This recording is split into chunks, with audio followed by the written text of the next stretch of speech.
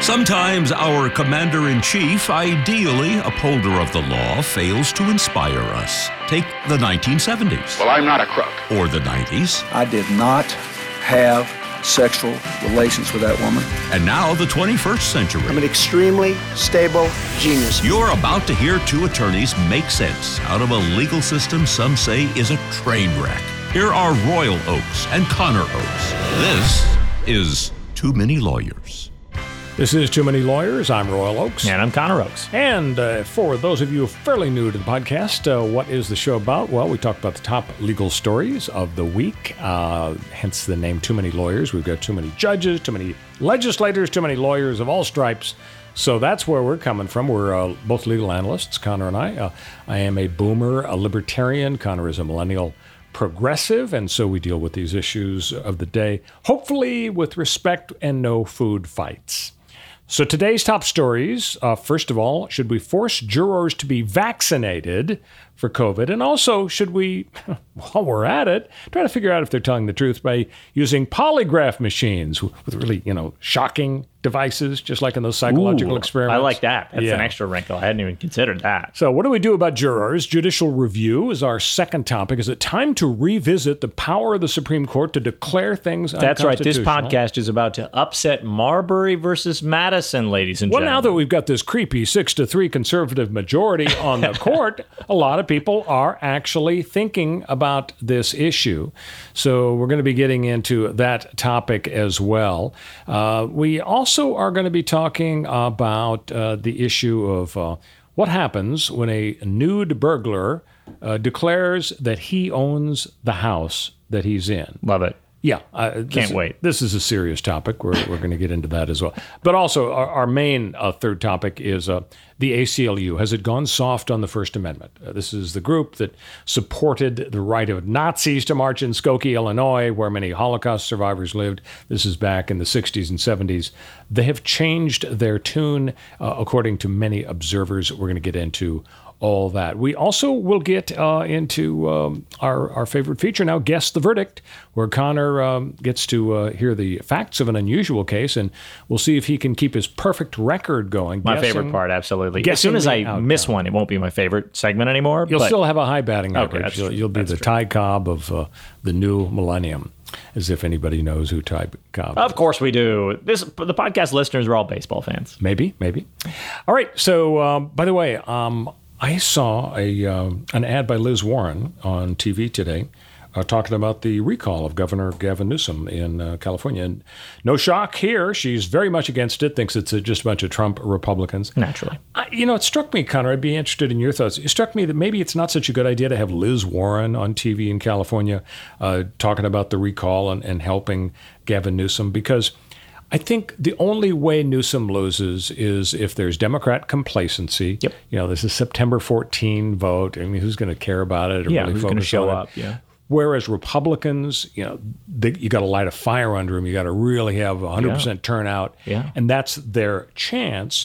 And if you have Liz Warren in the mix, aren't the Democrats going to basically ignore Liz? But when the Republicans see her, it's just going to be like throwing gasoline on the fire. Yeah, absolutely. I mean, the same could be said of any politician on the left who has a moderately exciting persona for Democratic voters. Like Bernie Sanders.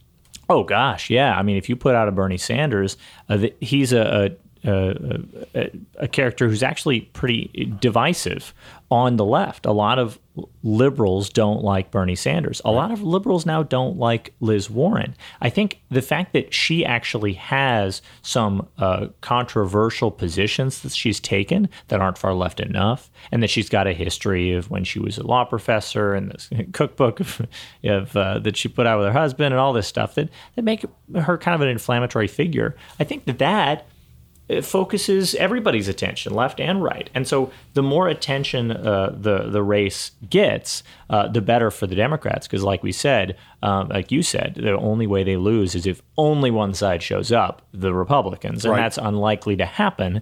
So the more attention that's focused on the race, the better, even though it's, a recall election. It's strange. And according to a lot of polls, it's kind of tightening up. A recent poll said that 50% want to retain Governor Newsom, 47% would like to kick him out. Now, that's close. That's sort of almost within the margin of error. And then when you look at who's ahead among the opponents, the Republicans, so for example, I think we chatted about this last week, Larry Elder, the syndicated radio host, he's ahead with 16% in the polls, and everybody else, the guy that has the bear, John Cox, and Falconer, the former mayor of San Diego, and Caitlyn Jenner, they're all about 10%. Although one thing, if the ballot had Caitlyn and Bruce Jenner, maybe they could add the two totals together to help her. It's a possibility. Probably not going to fly. No. But anyway, to give you an idea, Connors, to just how difficult it is for the Republicans to prevail here, I looked up the registration in California. In California, 46% of voters are Democrats, 24% are Republicans. It's basically 2-1. 10 million Democrats, about 5 million Republicans. Yeah. Then you've got independents at 6%, and no preference, people who refuse to declare a party, pretty independent themselves, that's 24%. So you got about 30%, almost a third of the electorate that just is either, a third party going nowhere. A lot of political scientists look at those numbers in a place like California. Now, an independent in Ohio might well be an independent, somebody who votes for either side, right, who swings back and forth because there's not as much social pressure. But in a place like California, if you identify as a Republican, you may get some flack from that 46% of registered Democrats and the rest of the folks who aren't registered maybe, but are just liberal Californians who say, you shouldn't be registered as a Republican. It's the Republican Party is on the wrong side of most issues. So, why do you sign up with them? But if you're a single issue voter where the Republican Party serves you, or you're just kind of a conservative person, big picture generally, you might want to avoid the scrutiny of your fellow Californians by being an independent or by being a no preference when you're really much more likely to vote Republican. And so the numbers are kind of skewed. I think everybody kind of recognizes, obviously the Democrats are crushing it numerically, but it's closer than that precise breakdown shows. Yeah, with those numbers, to me, it's surprising that it's only 50% yes and 47% no. I mean, Newsom only a 3-point edge, especially when you look at the trend in the last decade. I looked it up 10 years ago. The Democrats were at 44% in California. Now they are at, according to this survey, was down 1 point to 43%. Right. The Republicans are way down from 31% 10 years ago to only 24% now. So it's like they're just extinct. They're dinosaurs. And yet, there's some sort of groundswell against a lot of people. Maybe it's the French Laundry incident. Maybe it's the whole masking thing. But there are a lot of folks in California who are not real happy with Gavin Newsom. Yeah, I think that we're facing, obviously, unprecedented times and problems that no one has good solutions to. We've seen bad outcomes happen. We see Delta variant means cases are rising and people are frightened and they want things to happen. They want things to get fixed. They want, solutions. And there may not be any solutions. And if there are solutions, they're very unpopular. Things like everybody wearing masks all the time, indoors and outdoors, no matter what the activity. People staying home more often than they want to. People not going out and living their lives the way they'd like to after almost, a year and a half of lockdown or partial lockdown and on and off lockdowns. These are unpopular solutions. If you've got a war going on, the only reason that the wartime president, that he or she sort of stands strong and people say things like don't change horses in midstream is because they see that the war effort is working and they see that the solutions, the sacrifices they're being asked to make sense to them. If your general is losing the war, it's a much harder sell to say, well, don't change horses in midstream. And a lot of people see the rise of variants and a grim future, and they say, is Gavin Newsom really winning this war? I mean, I don't think anybody else is going to do any better than Gavin Newsom. That's not true. I think there are a lot of people who could do better than Gavin Newsom, but we'll never elect those people. I don't think any mainstream Republican or Democratic candidate has any ideas that are better than what Gavin Newsom is doing, because Gavin Newsom is generally listening to the scientists and the CDC and balancing that against the corporate interests that run politics to a large degree, and he's saying, okay, well, we're and occasionally blowing off some steam at the French Laundry. Right. We're willing to accept this level of suffering and death because it'll help the economy. And there's no major candidate for either party that is willing to do anything other than that. So recall him. Don't recall him. Is it really going to change the lives of most Americans, whether he or a different Democrat is in office? Now, if they put somebody like Larry Elder or John Cox or some other hardcore right-wing, Bear, or the Bear as a write-in candidate, some sort of hardcore right-wing candidate wins, could that change life for the average American? I mean, the average Californian? Absolutely. That would change something. And I think dramatically for the worse. But any random Democrat replacing Newsom, he's basically an empty chair. So you mentioned COVID. When we return, we're going to talk about vaccines and whether jurors should be forced to be vaccinated. So stick with us on Too Many Lawyers. And Connor's going to tell you how to rate and subscribe to the podcast. Yeah, so check us out on whatever podcast platform you use. We've got a page on those platforms. Just like every other podcast, if you go to Apple Podcasts and search for Too Many Lawyers, spelled out T-O-O, Many Lawyers, and you want to leave us a review if you like the show, give us 5 stars, talk about how great we are in the comment section. We read every single comment. We really appreciate them. Every comment helps. And even if you get us on one platform, maybe go to the other platforms and leave us a review there too. Maybe subscribe to us on both. Nobody has to know. We'll be right back on Too Many Lawyers.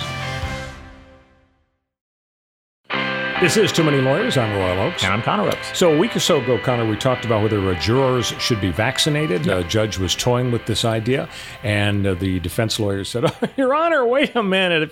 If you force everybody to be vaccinated and exclude those who are not vaccinated, then that's not a cross-section of society." Right. In other words, we think that the non-vaccine people are going to vote for us. So that was a kerfuffle in that courtroom, but it kind of relates to the larger issue. In the last week or so, we're really seeing a push for vaccines. Joe Biden's getting tough on federal employees.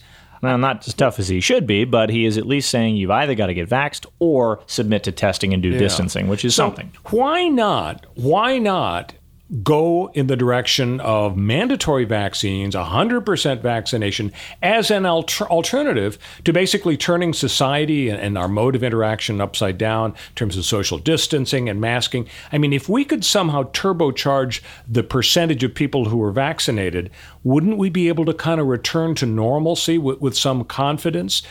And if we wanted to do that, why not go the route of Obamacare? Now, stick with me on this. I'm listening. People were told by Congress, great news, Obamacare is here. You have to buy a policy of insurance. Yeah. You must buy it. Mm-hmm. And if you can't afford it, we'll pay for it through tax dollars. So that's the rule.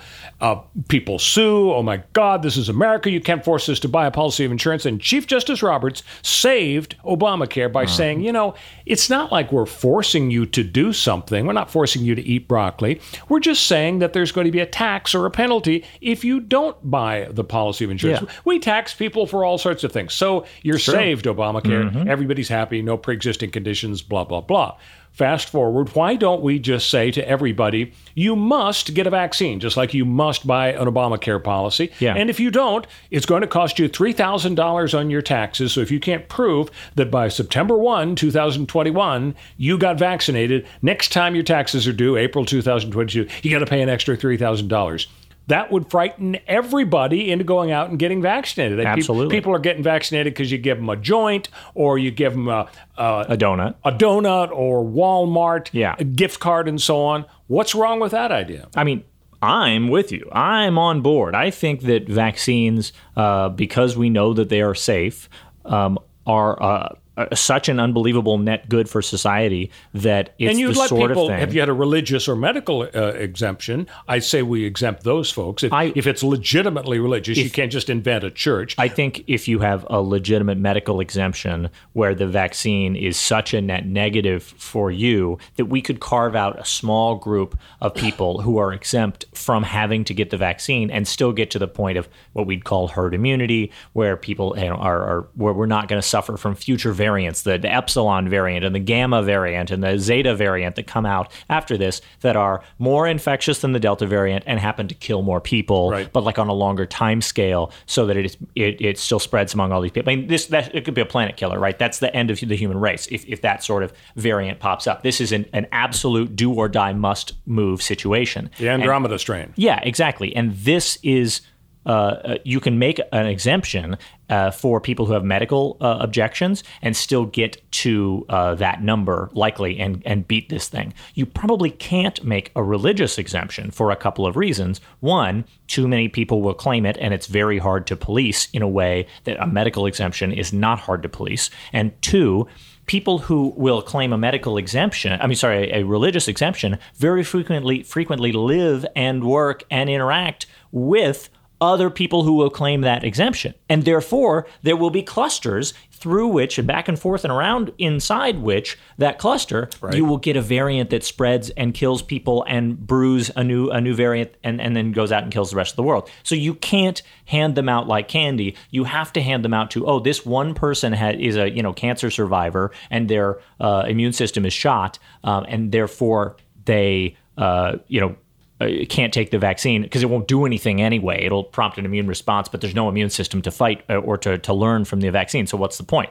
That person can get a medical exemption, but because they're not surrounded by a bunch of people who all have that exact same problem, that could be a super spreader cell, right? Whereas a religious exemption can't. So there's this big difference between a medical exemption and a religious exemption for that reason. You may be right. I mean, I don't know whether legitimate religious exemptions supported by current dogma would be 1/3 of 1%, or 12%, or halfway in between. And as you say, and that's an objective question that we have to be able to answer. But you're right. There's nothing in the law that says that the government can't mandate a vaccine. As much as Madison Cawthorn would like to get up on the Senate floor or the House floor, as he did yesterday, and make blustering speeches about freedom and tyranny and how this is, quote, medical apartheid, to demand that his House staff get vaccinated, or rather, just did they disclose whether they are vaccinated. He calls that medical apartheid, right? Because he's insane. He's completely unhinged. All he cares about is political power. He thinks that everything will basically work out, that he comes from such an incredibly privileged position that nothing can touch him. He's totally Teflon, right? That is who you're dealing with. You're dealing with completely political animals who just want power and will grasp at any narrative that gets them on, the highlight reel of the political talk shows because they're the most inflammatory person in the room. That is the problem. That is the person you have to get through. That is who works in the opposition as a political reactionary and loves being in the opposition, loves to try to govern from the opposition, and that's who you have to beat politically in the court of public opinion in order to get some sort of law passed. Because, the Democrats in Congress may have a majority and the White House, but they can't actually pass anything because they're too chicken in order, unless they have public opinion on their side, unless they can say, look, the American people want us to mandate vaccines, so we will do it. We will not suffer too much blowback in the next election and lose our tenuous grip on power. So, yeah. And it seems like the Democrats are kind of creeping up on the idea of pushing real hard for vaccines, not necessarily 100% for society. Let's shift gears on the talk about jurors, because I wanted to talk about the issue of their qualifications. We have a problem in the American jury system. It's called the lying sack problem. A lot of jurors, and I know from personal experience, having tried a lot of cases over the years, they just aren't completely forthcoming. Why not? If we're going to give them a vaccine, why not give them a lie detector test? Yeah. I mean, it's not like we're putting them in jail if it says, "Oh, you lied about committing a crime." We're just saying, "Thank you for your service. Here's a lovely parting gift. Here's a Superior Court pen." And leave now because the machine says you're a liar. Yeah, that's a good point. And 95% of the time it's right, but we know it isn't always right. But why not? You bring up a good point. This calls into question basically how the Supreme Court looks at these sorts of things. They have to balance the pluses and minuses on restrictions of our liberty. And they say, with respect to free speech, they'd say that these have what they call different levels of scrutiny. So in your point is, we're not locking somebody up. We're not losing somebody's freedom by denying them the right to be on a jury. And therefore, we're raising the honesty level of jurors, right? And because we're not denying them the right to, to walk free out of the jail, we can impose some restriction on them. We can give that person less due process. This is something that's 100% totally normal in the American legal system. We are always deciding how much process is due. Due process doesn't mean infinite process. And so you're absolutely right that due process might be that we do extra screening of jurors. For example, we don't allow jurors who are biased to be on juries. A lot of people might say, hold on, like, I want biased jurors on my jury, right? If you get somebody on trial for murder, right, and that person who gets up there during the voir dire, the jury selection process, and they say, I will never convict anyone of murder for any more reason. Likely drug offenses. Or sure, yeah, drug offenses. I'm a moral objection. I will never convict somebody of a drug offense because I think drugs are morally nullification. Good, right?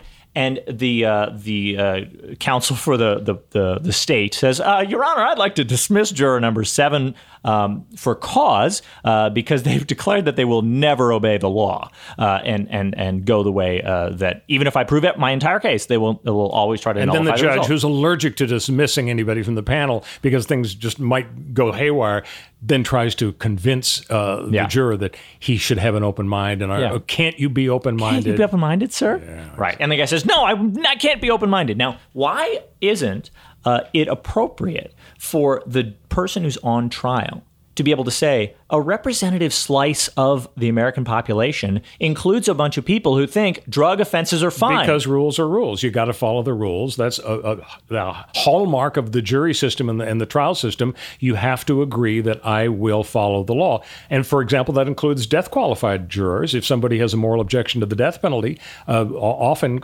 judges will dismiss you if during the voir dire section of the trial, you're asked, is there any way you could vote yes on the death penalty? And if the guy says absolutely not, I don't care if it's Charlie Manson times 100, I'm not voting for it. But you're out of there. The rules that determine what a jury looks like are that you need a jury of one's peers. That's the rules. And rules are rules. And jury of one's peers means a representative slice, in some interpretations, by judges who later come along and do judicial review, as we'll talk about. They've decided that means some sort of representative slice of the population. No, you're right, but it depends on how you define peer. So why wouldn't your peers include people? What if 99.9% of the population believed that drugs were fine and there was no problem, but the laws were still bad and wrong and left on the books, which I would argue is probably more closer to the reality than the one this weird idyllic situation we're describing. And in that world of 99%, the prosecutors, the lawyer for the state who's trying to put you in jail for a drug offense just strikes juror after juror after juror until he finds the 1% that actually still believes in putting people in jail for marijuana offenses. And then he moves on to the next one and strikes. So he has to go through 1,200 jurors, finds 12 jurors who will convict you, and then you're screwed. Well, I see your point, but I think you are going to need to write your congressman to get the law passed. You're right. And another way that we're going to need to write a congressman is another variation I'd like to chat about is not only are we going to be giving these jurors vaccines, not only are we going to be strapping them to the polygraph machine, we're going to give them an IQ test. And here's why I think we need to give them an IQ test. We're doubling down on tests that don't actually work and represent anything scientifically? Well, we'll work hard to have a neutral, holistic test. Right. But here's why. I was watching a show recently where they had a man on the street interview, Connor, and a guy... was it Billy Eichner? No. That's too bad. I don't know the guy's name, but he was interviewing just folks on the street, and he was asking them basic questions about life and politics and history and so on. And these people, I submit to you, do not deserve to be on a jury. And therefore, why not give a basic test? Now, here's some answers. Now, admittedly, they edited this, and I'm sure they got some brain surgeons that got some questions. Right, but those aren't fun. Yeah, those aren't fun. And these are real people, though. I don't care how hard he had to find. They are candidates for being on the jury. And here are some of the questions asked. What religion are Buddhist monks? And they gave 4 different answers: Israeli, Muslim, Catholic, and Islamic. Those were the guesses for the religion of Buddhist monks. Very deceptive question. Yeah, really sneaky. Very sneaky. Trick question. Next one: who won the Vietnam War? Young woman sort of giggled nervously. First she said, we did.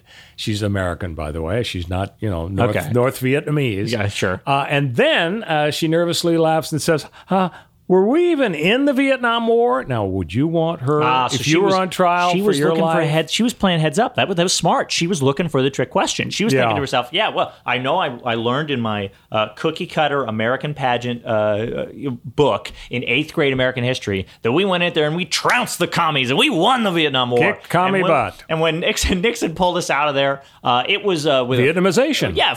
Flag waving, and really the job was just done. And so the South Vietnamese just sort of mopped things up. And they lost the war after that. But it was probably their fault. Fine. You got an excuse for her. See if you can come up with an excuse for this next guy. Yeah. Young man was asked, who's Fidel Castro? And the guy said, a singer?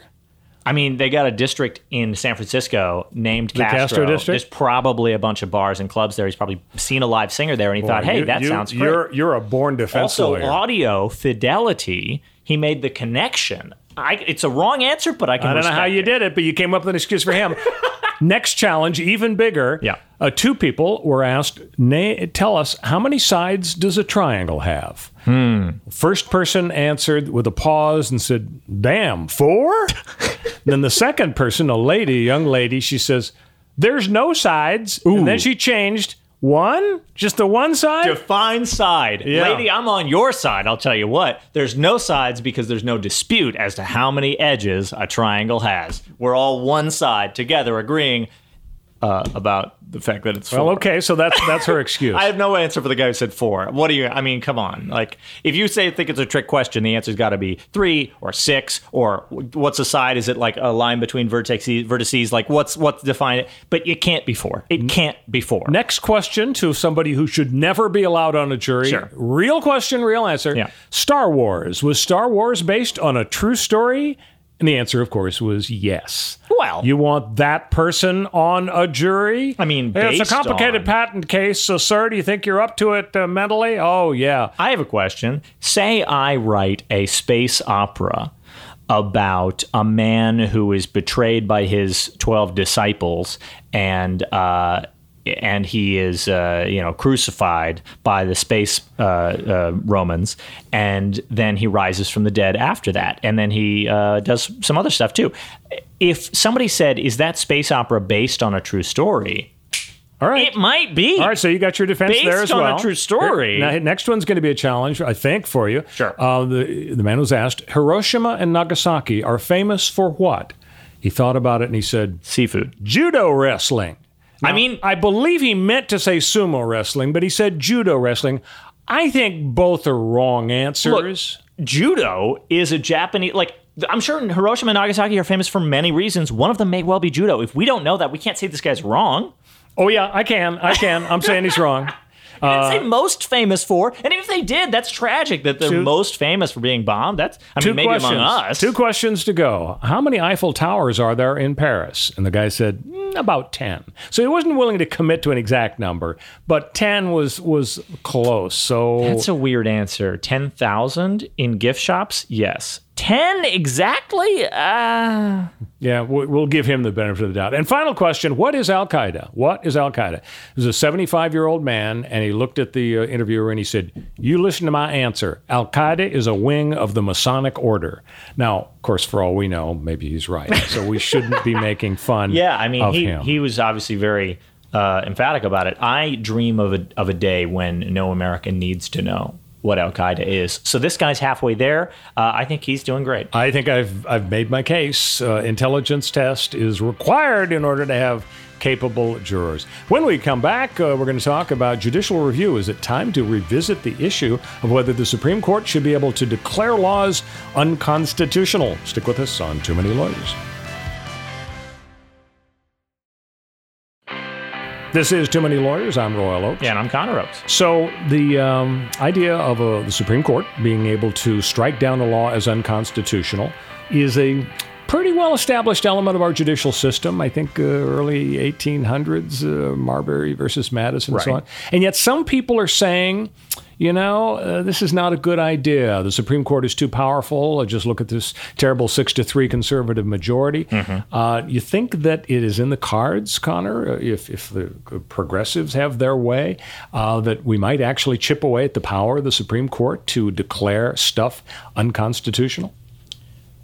Well, no, I don't think it's in the cards because the Supreme Court defined its own jurisdiction in Marbury versus Madison. It wasn't the liberal or conservative majorities in the presidency, in the Senate, or anywhere else that decided what the Supreme Court's function was, and that their job was to decide the constitutionality, that is, how in compliance with the Constitution a law is as it was written by the legislators or applied by the executive or whatever else. That was something that came from the Supreme Court, and therefore by the same token, and I'm not saying this is correct or legitimate, but by the same token, the only people who can redefine that are going to be the Supreme Court, which is currently a 6-3 majority, and they're certainly not interested in diluting their own Or maybe a power. constitutional amendment could change the situation. That would change the rules, I suppose. But a constitutional, yes, you're right. A constitutional amendment would force them to redefine it. That's true. But of course, that will never happen. And so the possibility that a constitutional amendment passes in 2021 under any circumstances for any purpose, redefining anything at all, even sunny days are nice, is not going to happen. Yeah, no one would ever be able to marshal the amount of support needed for an actual constitutional amendment in our current political climate. The idea of judicial review is itself, in terms of constitutionality of laws, is itself a silly construct. It is a way that the Supreme Court decided to define its power, and it staked out a large amount of power, and by virtue of it being a legitimate institution that people came to respect, and they built that respect and power up over years and years, and they avoided conflicts so that there was not enough public support for another branch of government, another source of governmental power to unseat them or reform them or change them, then they have therefore successfully navigated things. Yeah, but when you say it's silly, I mean, look at the Proposition 8 in California that was passed, and it said same-sex marriage is wrong, it's bad. Yeah, right. Well, the Supreme Court comes along and says, no, that's wrong, same-sex marriage is legal. So it took 9 justices to overturn the will of the majority. I mean, when I was a kid in 1964, we had Proposition 14. It was the fair housing proposition in California, passed by a big majority, as I recall. And it said you may refuse to rent based on race. If you don't like somebody because they're black, you may say, I'm not going to rent to you. Yeah. That's what the people wanted. Right. The court rejected it. The power of judicial review kicked in. Yes. So, I mean, the definition of democracy is 2 wolves and a lamb deciding what's for dinner. Sometimes the wolves do something that's wrong and evil. Isn't the Supreme Court just another check on the tyranny of the majority? Yeah, but there's no... What I mean when I say that constitutionality review, that we call judicial review, deciding what's constitutional, is silly, is that the Supreme Court could have said that gay marriage was wrong on any grounds that they felt like. They could have said gay marriage is just morally wrong. They could have said that housing discrimination is bad for the economy. They could have said anything, because they constantly do say our opinion is based on this set of facts and these opinions, and therefore we strike down this law or we allow this law to continue. It has nothing to do inherently with the Constitution, and constitutionality is a silly concept made up to say, well, we want to sort of launder our power, our political power, through this old-timey document that there's a lot of public support for, the Constitution, because it's done some really good things in the past, and therefore we will sort of ride on the coattails of the Constitution and its legitimacy. But there's no reason why a court has to derive its power from comparing any current law to the law as defined by the Constitution from a long, long time ago. They could just say, this is what's good for society. This is what's good for the future, for you and your kids and everybody, and makes everybody, like, if the Constitution said, if we passed a constitutional amendment that said we should all just give up and die to COVID and nobody should get vaccinated, if somehow we marshaled enough political support for that, right? The wolves won, and an insane misinformation campaign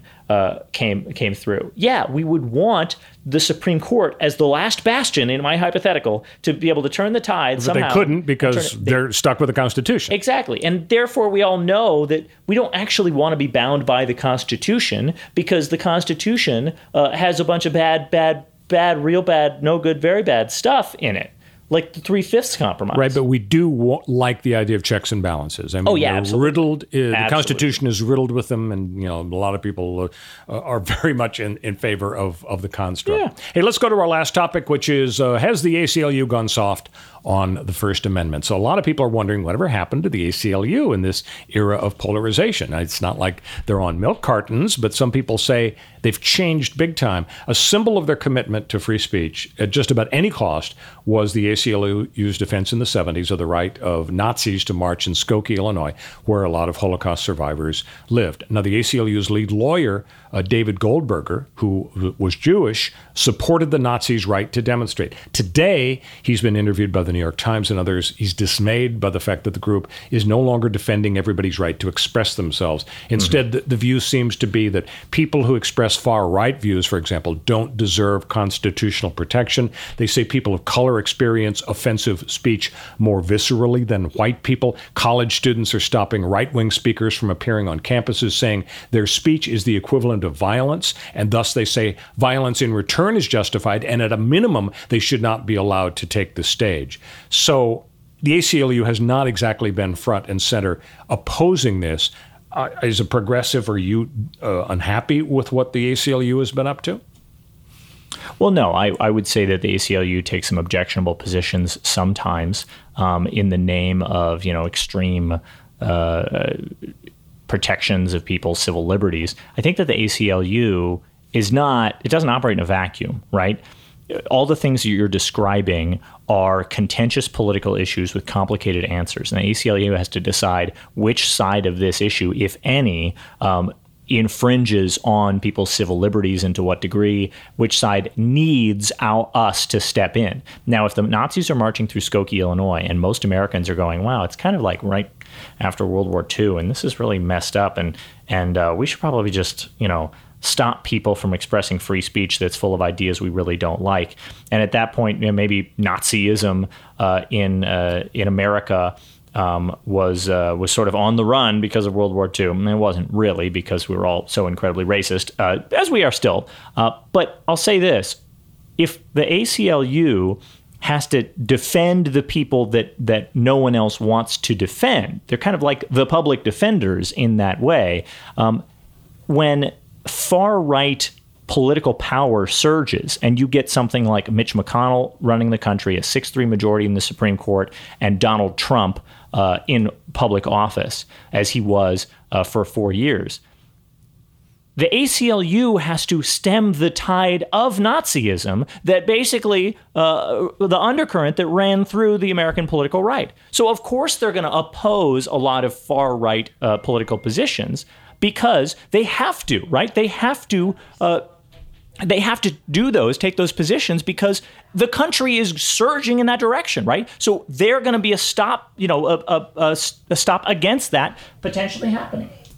So yeah, we might see the ACLU take what look like left positions in many cases. That I would venture to say that is because most of the time it is the left that actually is concerned with American civil liberties in this country. But that's just my opinion. So, it's so frustrating dealing with these situations, whether they're hypothetical or real, and the Skokie thing was real. Another real one that was just so disgusting several years ago was this Baptist church, I think Westboro Baptist Church, and their shtick was they'd show up at the funerals of soldiers who'd been killed, American soldiers who'd been killed in action. Yeah. And they would start ranting about gays. Yeah. And saying offensive things. The idea was it wasn't like they researched and found, this fallen soldier was gay. So it was just that the U.S. military coddled gays and so on. No, it was just that they wanted to. It had nothing to do. It was just, we were going to get under your skin. We're going to get eyes on our banners. We're just going to hijack the cameras. We're going to show up in a place that makes you unhappy. In I think it went up to the Supreme Court, and the court said, hey, we hate it, but we're saying they have a right to disrupt the funerals. And I'm thinking, why do they have that right? The sound truck by the politician at 3 a.m. at 2,000 decibels is illegal. Yeah, it's okay to restrict that. Yep. So the right of free speech, even political speech, is not absolute. Yeah. Why would it not be okay to carve out, a sound truck like exception for these funerals, and yet the court was not prepared to do it? Yeah, I mean, it's a situation where, as we actually mentioned earlier in this podcast, it's specifically about the court interprets these cases specifically through these different levels of scrutiny, and they say things like time, place, and manner restrictions are one category, and those have a certain type of scrutiny, and then they have content restrictions, and those have another type of scrutiny. If you want to censor somebody's political speech based on the content of their political speech, that's a really, really, really, really high bar. It's really hard to do that. You really shouldn't be able to do that. If you're going to allow a leftist to talk, you should also be allowing a right-leaning person to talk in the same sort of situation. But in terms of time, place, and manner restrictions, we have lots of, like you said, sound truck, 2 a.m. in a residential neighborhood. Why do we care more about sleep and we make it illegal to interrupt 3 a.m. sleep than a hallowed ceremony for a fallen American soldier? Yeah, I mean, if I agree with you, and it's very offensive, but you can't have a funeral on private property, and the court has to acknowledge that. Well, if you start drawing lines and saying you can't protest at funerals at all, maybe you can't protest the Iraq War at a soldier's funeral. Maybe you can't protest at a soldier's funeral within 100 feet or 500 feet or 1,000 feet or 2,000 feet. And maybe it's very easy to glom onto the sort of valor of the American military to get some really bad outcomes in your court cases, where you start saying, okay, you can't do this thing because it offends people who feel really strongly about how great the military is. And that's a slippery slope. And these slippery slopes are what we're constantly worried about. And the ACLU have classically been, not always correct, but have classically been champions for deciding where those slippery slopes are going to go and saying we have to take a stand on this case because it could go a really bad and dangerous place in the future. I agree with you that there should be some way to protect people who are just having to try to have funerals from harassment by other people. But we live in a very complicated society where people are interacting with each other all the time in different contexts. And there are you can come up with a lot of different worlds. Yeah, if only we didn't live in that place called Pleasantville from the movie. Remember that? Yeah. That would be pleasant. It was for a while until it was torn apart. Got complicated. That Reese Witherspoon's always causing trouble. Yeah. Okay, we're going to talk now about how maybe living in Bel Air isn't all that wonderful after all. I mean, it's the fanciest part of Los Angeles. Okay. Everybody wants to live in Bel Air, right? That's true, sure, but I guess. A nude burglar broke into a Bel Air home. Bel Air homeowner was in shock after coming face-to-face with a violent, naked man who broke into the house and killed the family pets. Matt Sabbs was alone Thursday afternoon when his wife called to tell him that security cameras showed a nude man breaking into their home. I see a man downstairs, eye to eye immediately. I raised my voice, pointed at him, and said, "What are you doing?" So Sabbs told the local Fox TV station.